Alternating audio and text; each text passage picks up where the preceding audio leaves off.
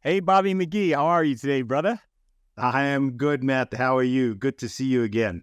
Good to see you too. This is a little bit off the cuff, but it happens to be 4th of July weekend, and I know this will be a little bit outdated by the time we talk, but we, yesterday as a family, went up to the top of a building, and we were discussing this just before the podcast. I thought it'd be fun to have this little explanation about how we change the way that we feel and see things and how we process things. But I was telling you that I never really felt like I was scared of heights. I used to actually do some roofing when I was younger, and I've kind of always been okay with it.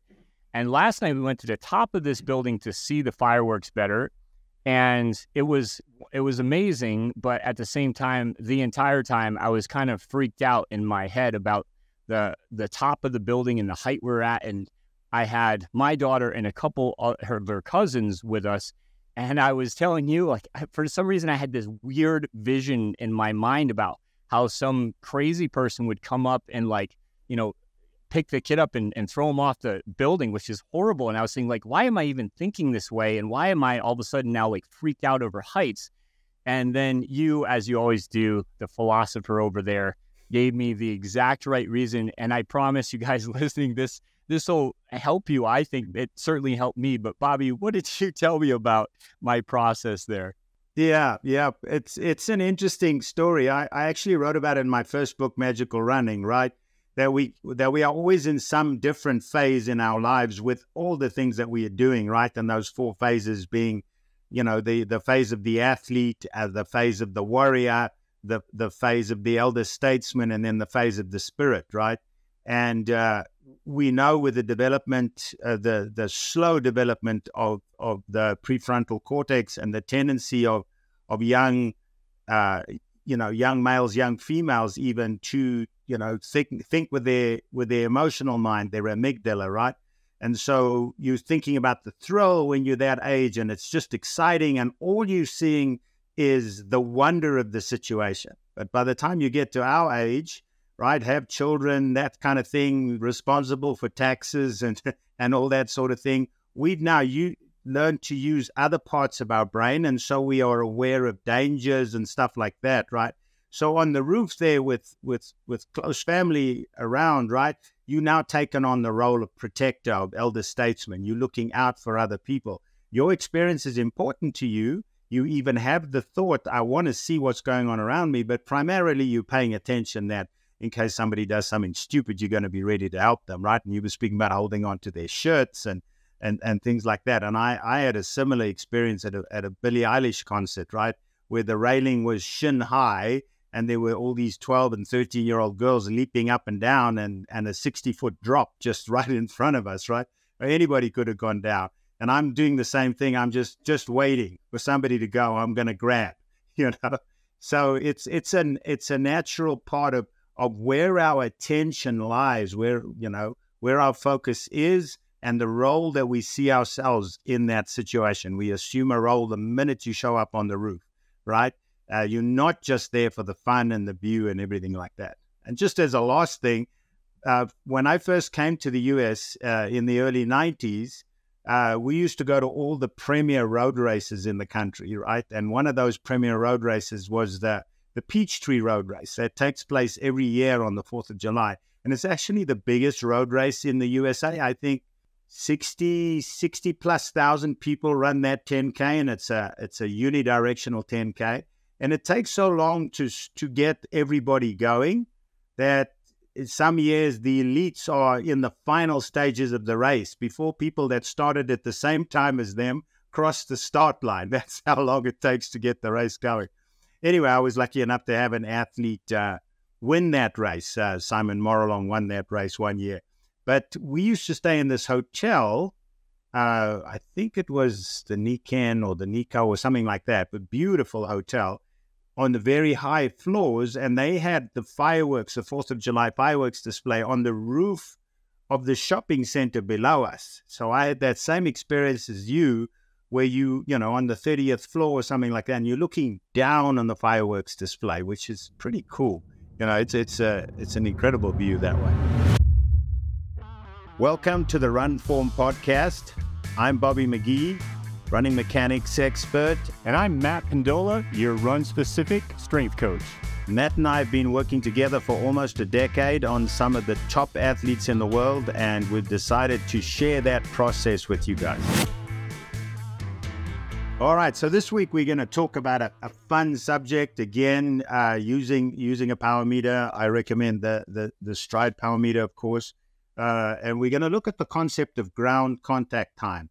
That since the inception of biomechanical studies and research with all these fancy devices with the high-speed cameras, the Vicon systems with pressure plates and so on, it has been determined from sprinting all the way up to high-end marathon running that ground contact time is a performance indicator, right? So it's an interesting thing to talk about, and you realize that obviously if you run at the velocity that you want to race at repeatedly, obviously your ground contact time is going to improve unless there's breakdown, right? Unless there's breakdown. So what is ground contact time, right? It's the period of time measured in milliseconds that your foot is on the ground. So let's say you have a cadence of 90. So you take, a stride rate of 90. So you take 90 strides per minute or 180 steps per minute, right? The amount of time that your foot is on the ground is a tiny amount relative to the time that your foot is in the air. So it's the only time that you have ground contact, right? So it's so much different, right, than cycling and swimming. In swimming, for at least half of the cycle, your hand is on resistance. You're creating resistance. You're powering yourself forward, right? And on the bike, probably as well, for the vast majority of the pedal cycle, there's some sort of force on the pedal, whether it's down or whether it's up, right? So that the contact time where you can make a difference to your power output is so much greater than there's in running, right? So all these things like posture and so on come into so you can see, so a stride is way less than a second, right? 2/3 of a second, stuff like that. But a typical ground contact time somewhere between 200 and 300 milliseconds. So that's a tiny portion of the whole cycle, right? And a lot of elite athletes, in fact, it's a determinant of how elite they are under 200 milliseconds, right? So you start thinking of things like, okay, when I'm running slowly, what goes on with my ground contact time? So obviously that is related. The slower you run, the higher your ground contact time will be. So this is an important thing when looking at mechanical stuff like this, right? Is that you don't look at yourself versus normative data. You don't want to go, okay, my ground contact time is 370 milliseconds, right? So I obviously suck because elites are less than 200, right?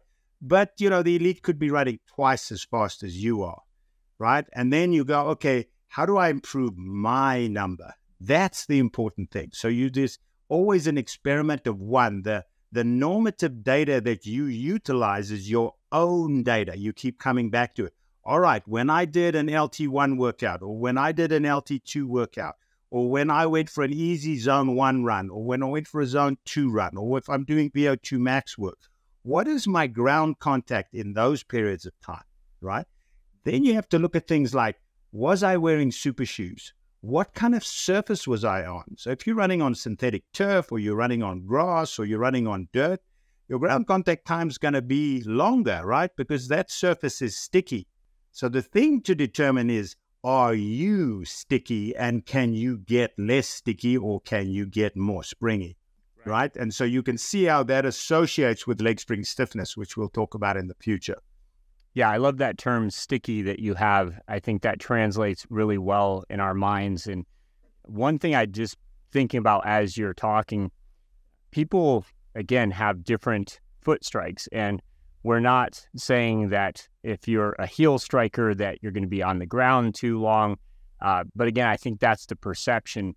But it's about getting that heel closer under your hip and then rolling through much, much quicker, right? But I think listening to past podcasts of ours where we explain a lot more about what should happen with our foot and ankle complex, etc. But also just reminding the listener that we are talking about first probably a 6-week process and then 12 weeks, and then really that evolution over a period of a couple of years. And in run form, we actually do get the question sometimes is, will I be able to keep doing this program when I finish it? Yes, it's a lifetime membership for that reason. We want you to be able to keep doing it and keep working on those patterns. I myself have talked about how I've been a little too sticky. My cadence is a little too low. And this has certainly made a difference with my ground contact time over the 3 months that I went through run form. But now that I'm going through run form again, I'm noticing even some more micro adjustments, improvements. So that, those progressions, those take time, and we'll certainly talk about some of our favorite ways that we work at that today. But I just wanted to point that out, perception of that. And even with an athlete that comes to mind right now that I was talking to, she was kind of told to run on her toes more. And I keep getting a calf strain and my Achilles is really tender. And saying, yeah, because you made that transition and trying to just run on your toes, so to speak, which is not really something we advise either. So lots to unpack here, but I just wanted to point that out for people listening. Wow. When you're speaking, my mind just goes in 7 different directions, right? And I want to touch on all those directions. So a good point there is that you brought up heel striking and midfoot striking, right? So just know that when you heel strike, your primary shock attenuation device is your knee and your hip, right? And when you midfoot strike, your primary shock attenuation device is your ankle, right? And your arch. So just people realize that. So when it comes to ground contact time, there are some good research articles on the fact that you're probably more efficient as a heel striker. And there's probably 2 good reasons for that, right? One is, as a heel striker, I have a good friend who's won the world championships, who's a heel striker, right? He's run 2:08 for the marathon and he's won the world champs, Mark Blatches. But if you put your heel down, that's your peak force that you're putting into the ground, right? And that's going up your shin, up your tibia and into your knee, and then your knee flexion manages that, right? If you land your midfoot, then it's the peak forces go through that 5th met, and then you redistribute going into the arch, right? So the 5th met is quite a bit smaller, right? But it's also probably a lot more flexible than your knee is, right? So people got to know that, yeah. That 5th met, Bobby, is the joint with your little toe. I just want to point that out. Oh, yep. People might not realize what we're talking about there. So you can visualize that. We're talking about the pad of your foot, but the little toe, that knuckle under your little toe, that's the 5th met. Yeah, exactly. So when it comes to ground contact time, you're looking for the least amount possible across the spectrum of your intensities, considering your footwear, considering the surface that you're running in. But it becomes way more subtle than that, right? So the beautiful thing about being able to measure your ground contact time is you alter somebody's posture. And you alter somebody's posture not only through awareness, all right, and actual functional correction, but through the ability to hold on to that posture with conditioning, right, which is your area of expertise. You've done nothing about ground contact time. You've just improved their posture. You've improved their connection. You've improved their kinetic chain. Boom, up goes their ground contact time, or down goes their ground contact time is the right way to say that, right? So the interrelatedness is, I think, what folks miss out on sometimes is, okay, so how can my posture improve my ground contact time? Well, think about it, right? If your shin angle is leaning backwards, if you're landing on the ground by reaching out in front of you and you landing significantly ahead of your center of mass, right? Obviously, that's a much slower process because there's braking. So your ground contact time now starts in front of you, shortens up behind you, and that whole process is slowed down. And your ground contact period that you are on the ground is all during a phase of inefficiency. There's no help with your momentum. Should you put your foot down closer underneath your center of mass, your foot comes off the ground quicker. That reduces your ground contact time. It reduces your braking. And basically, ground contact time is telling you how you are improving on reducing braking effects, which are, again, early indications of mechanical economy in running. Yeah, beautiful. And just, I organically sometimes think about what can help people listening. The first thing when I'm talking to a physio about how somebody can either prehab or even rehab is movement improvement, right? It is working on range of motion, which again is why we have that free on our site. People will get started with that. And I just, as you were talking, I was thinking about an athlete I used to coach through high school, and then now she's in graduate school, and she's talking to me about how some of the issues she's been having, and all she started with was movement improvement for the first 10 days. Her revolutions went up 6 in 10 days. And, where I loosely explained to her that we're just essentially restoring what you had, and now we have more elasticity. She didn't even have to get to the plyometrics yet, and that will help even further. But just pointing that out is so important to really work on your range of motion first. And to me, that's always first and foremost. But I just wanted to point that out to people listening. There's a lot that you can do before you even have to think about your stride rate. Yep. I think another thing to look at now that you mentioned that is intra-run ground contact time. If you're running on the same surface at the same speed and your ground contact time is getting longer, right? That's a great indication of how fatigue is causing instability in the hips, lack of rigidity in the knees and the ankles and the arches, and that's creating your ground contact time, letting that ground contact time go up. But it's also interesting to look at posture. So you talk about, that change in revs, that's a long-term change, right? But if you, for example, teach somebody how to connect the chest to the pelvis, they're not going to be able to hold on to that, right? So they might have to do a micro set, which is that sharp exhalation that brings the chest down. But every time they do that set and forget, cadence will run up by 10 and might only last, 20, 30, 40 steps. But they'll instantly see, oh, my posture is hugely playing a role with my cadence, and as a result, my ground contact time.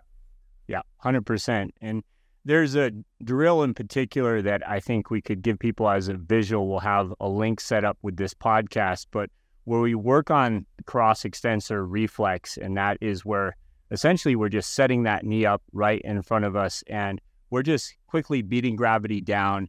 That forefoot comes down, and you just kind of setting that position quickly. What happens is the grounded hip will start to get that extension, and that's supposed to be a reflex. It's supposed to be something that is automatic for you. And just working on simple things like that can be tremendous just for starting to get the ability to that neuromuscular re-education I talk about, where you're now doing something that's very helpful, very positive towards your running gait. And it is at the same time working on your overall balance, etc. So simple drill. Now, when you talked about the posture, I think that is such an important topic that I don't want to just brush past too quickly, because I completely agree. I'm always talking to athletes about really paying attention to the strength, especially, that will help them hold that posture. And they may actually not be doing enough of that accumulation in that phase and then maintaining it. So establishing that coordination and control is always behind speed. And essentially that is what we're talking about with getting less sticky, right? So there's a combination of these things that we, of course, introduce into the Run Form program, and again, graduate you. But it all starts slow, and then it starts to pick up as you get more coordinated and controlled with the movements, right? So, hopefully that gives the listener some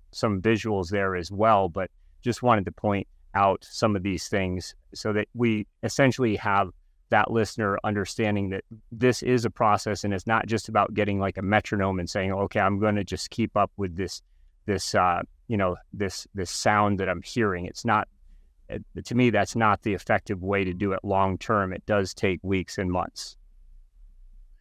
Wow. Again, there's so many things here that when you speak that is important. Again, we spoke before the podcast about bringing our listeners along, right? We get all enamored with what we're doing with the elites, and we're working on these, tiny little margins, right? But there's these big margins to be gained. So if you just think about ground contact time, right? Every millisecond that your foot is on the ground, you are putting on the brakes. Let's say you're running 10-minute pace, right? And you're putting your foot down on a stationary surface, right? So you are decelerating. You have to balance yourself, right? You have to overcome two things when you're running.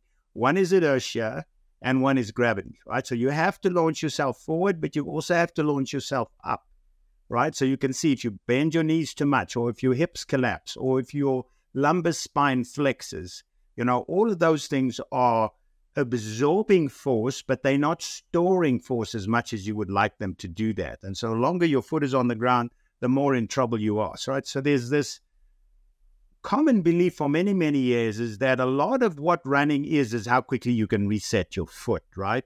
Where you put your foot, obviously, relative to your center of mass is critical, and we've spoken about that.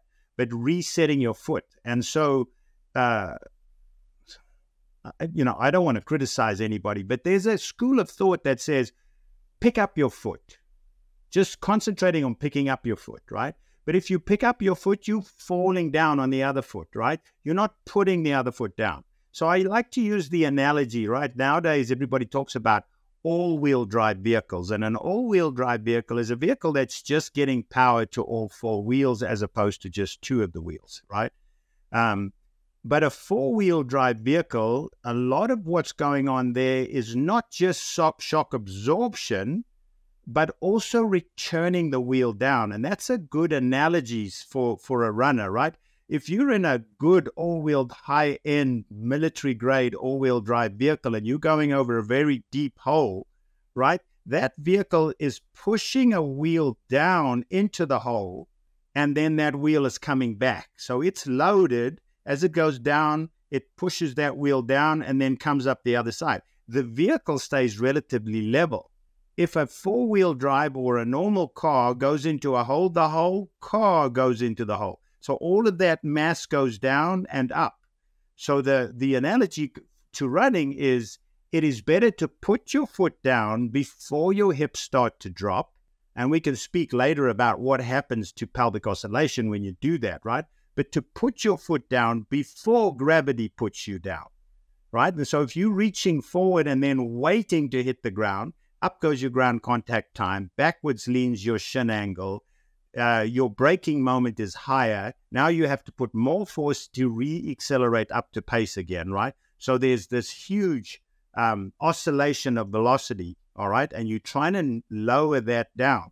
So if you put your foot down, you're putting it down underneath you. You're putting it down before your hips start to drop. So you're keeping your hips on a plane where you require less strength to keep it there than what you require to keep lifting it up, right? And so that's what happens when you go back to range of motion. If your butt's back, your pelvis is back, all right? Even if you're putting your foot down really nicely, you're still putting your foot down ahead of your center of mass because your hip flexors are problematic, right? And you can't get your hips forward, right? And that whole conversation of how do I get my hips forward? Should I fire my glutes? Well, that's a fatal idea, right?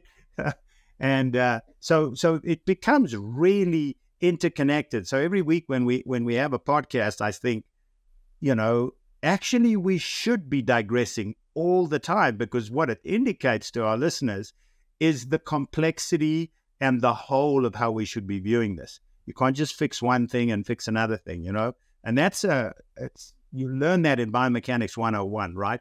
Don't fix what's wrong. Look at why it's wrong, because it's counteracting something. Go and work on that, and this will likely come right on its own.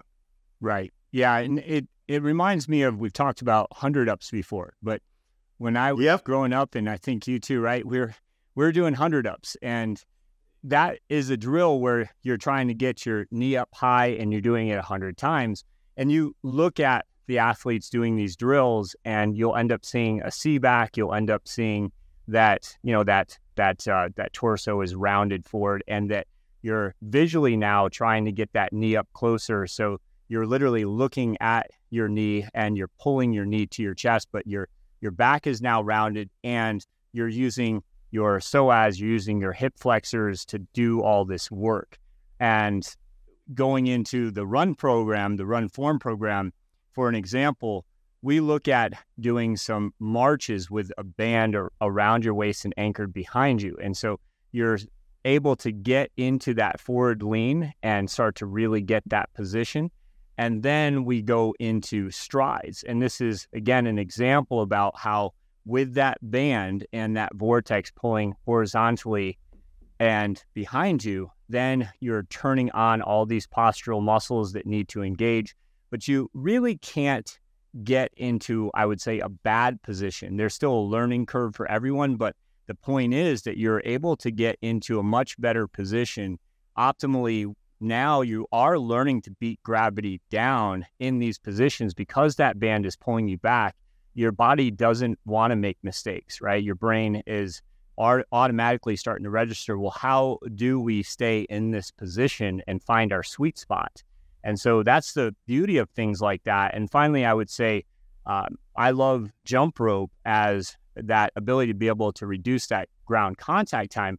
But originally, when you see people doing jump rope on day one, the cadence, the number is usually very low. I want them to be able to do 180 skips or more in a minute, which means they have to be nice, stiff springs, and there's no breakdown really, and that ground contact time is very, very fast. But normally what you'll see is that people are going to throw their heels back a little bit. They're going to jam their knees, or there's other things up the chain, like they keep catching the rope and they think, well, it's just, I'm not good at jump rope. Well, also, you may be looking at the fact that the rope isn't going clean over and under you because there's asymmetries through your shoulder to your hip as well, right? So we look at the pogos, again, with the banded dynamics, where we're doing heel raises, and then we're teaching you to do pogos, and automatically we see that athlete is starting to get that efficiency.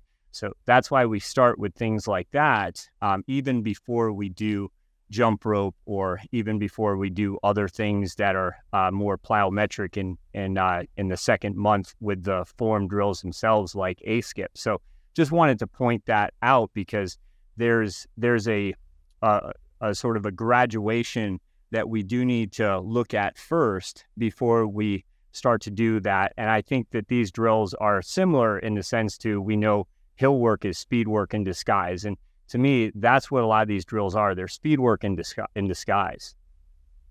Yep. And manageable speed work in disguise.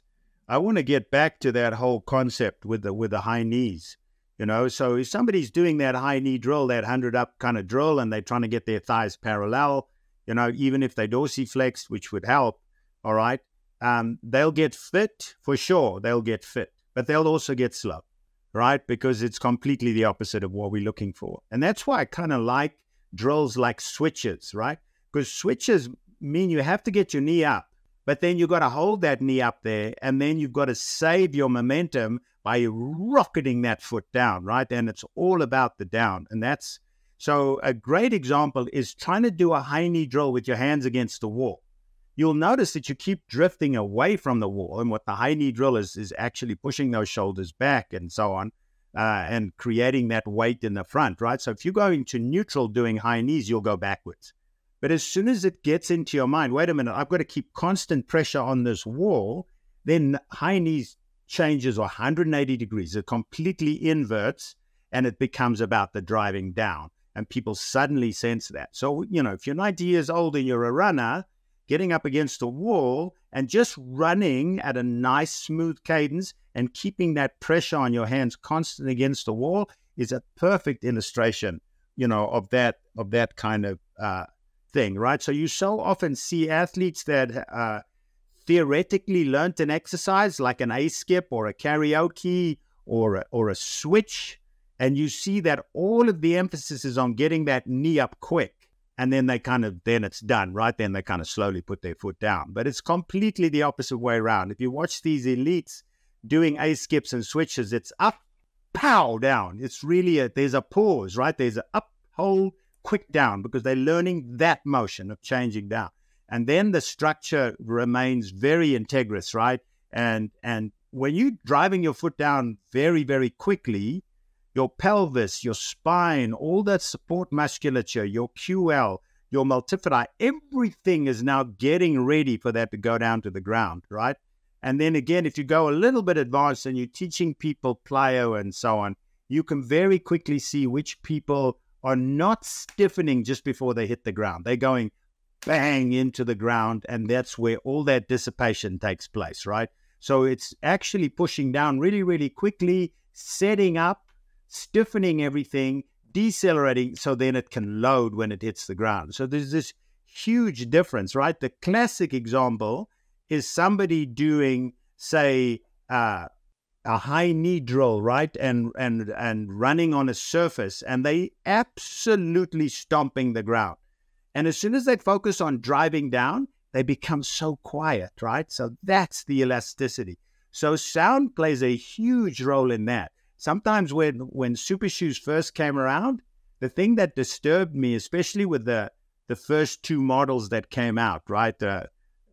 They were very loud shoes because there's a sound that emits from that carbon fiber plate, right? It's a much louder shoe than the old racing flats that were all about softness and cushion, but in a very thin version.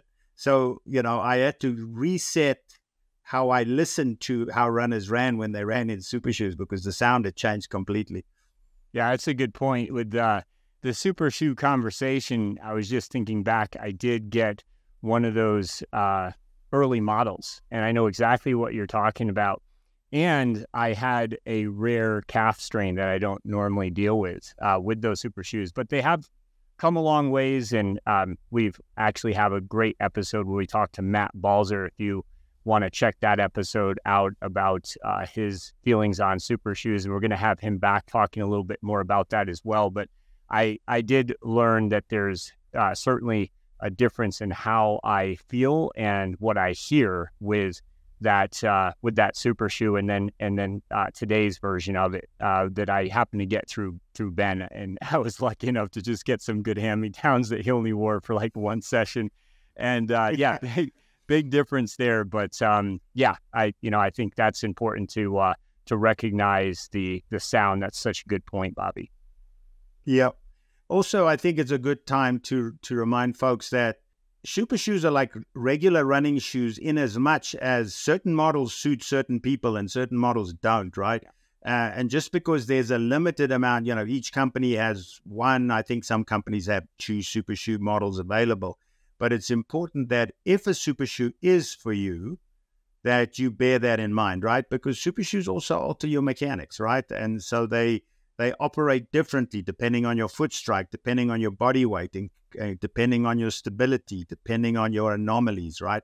Just hearing a top sprint coach saying the other day that every athlete is asymmetrical. Every single athlete is asymmetrical. And forcing yourself to look for symmetry is, you've got to get as symmetrical as you can, but there's reasons for your asymmetry, and you don't want to work against those reasons to the point where you're now starting to hurt yourself because you're doing that, right? Yeah, just on that note too, Bobby, we talked a lot about elites versus, let's just say, age groupers, and we do train some age groupers that people may be surprised they're not anywhere near elite, but they have that performance mindset, and we love working with them just as much, right? And looking at their asymmetries, I'm happy when we get them within 5%, certainly when it comes to something like the 12-hop test, and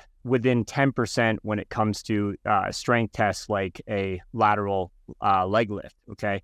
But with elites, the main difference is that we're looking for less than 3% on the 12-hop test, for example, and getting it as close to symmetry as possible. But it's it never really is the goal to be completely symmetrical, because I don't think that is the way our body is the kinematics actually work. So that's a good point to bring that up too, is we shouldn't be chasing that complete zeroed out equal symmetry. That's not really realistic.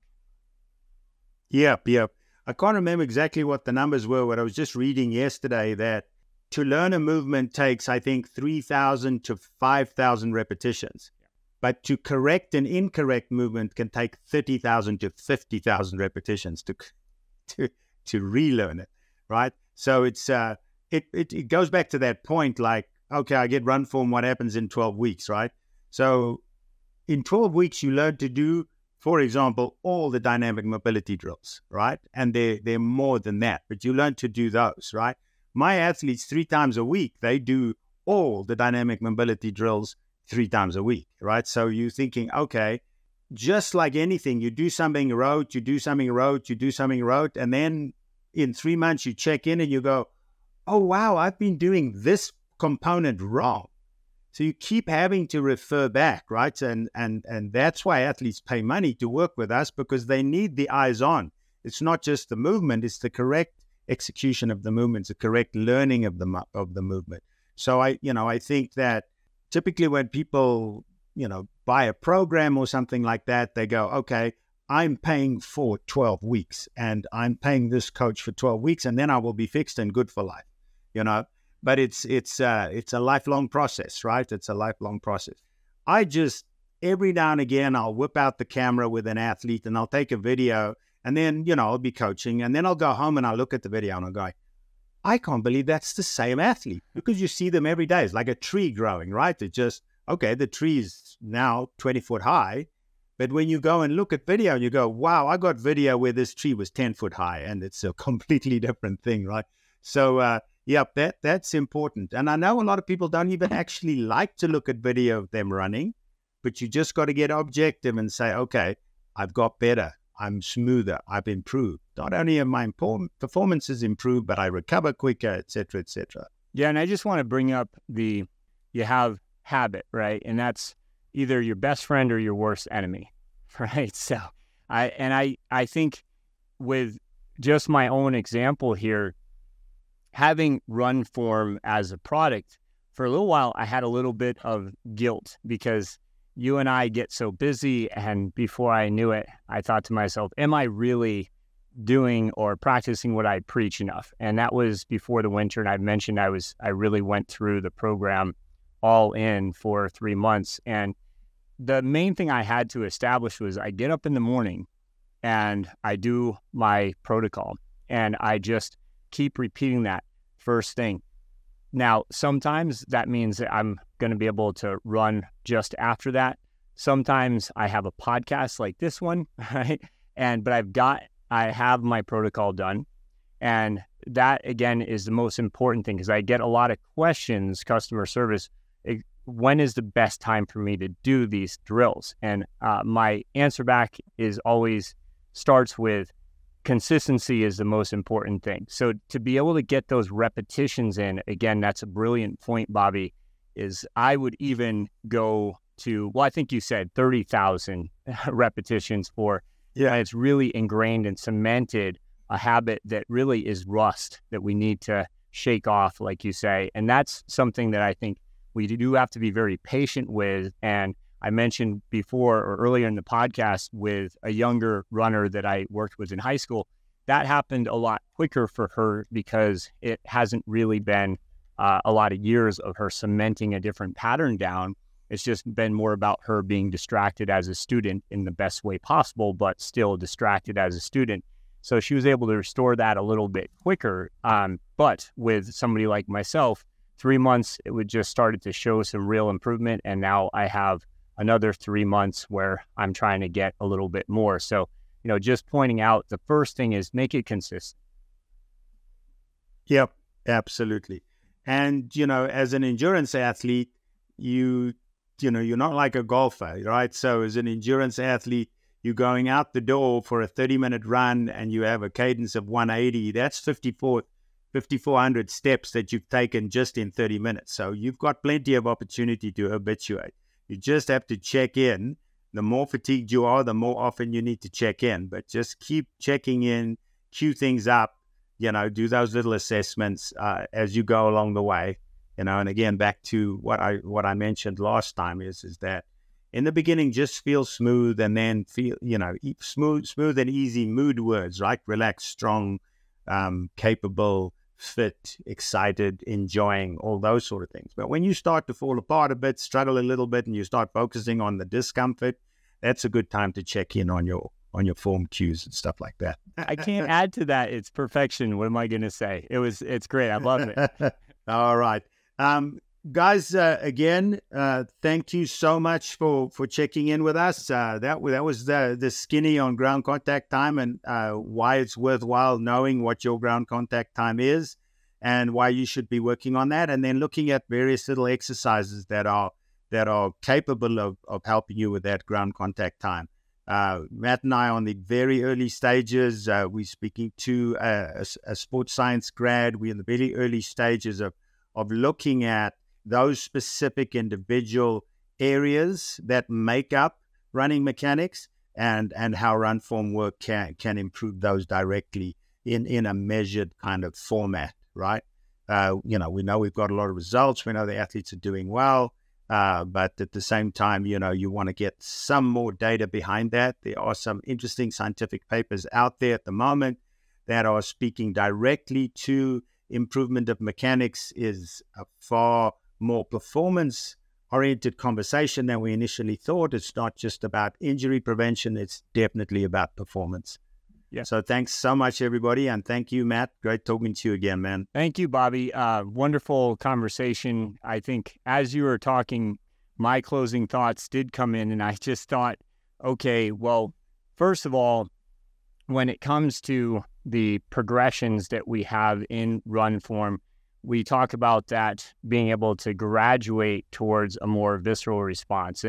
And that is what we truly look at for having a sustainable system for you. There are other episodes we're going to talk more about how we can really start to get even stronger in these positions and then be able to apply the proper plyometrics. And that's a really fun conversation to have.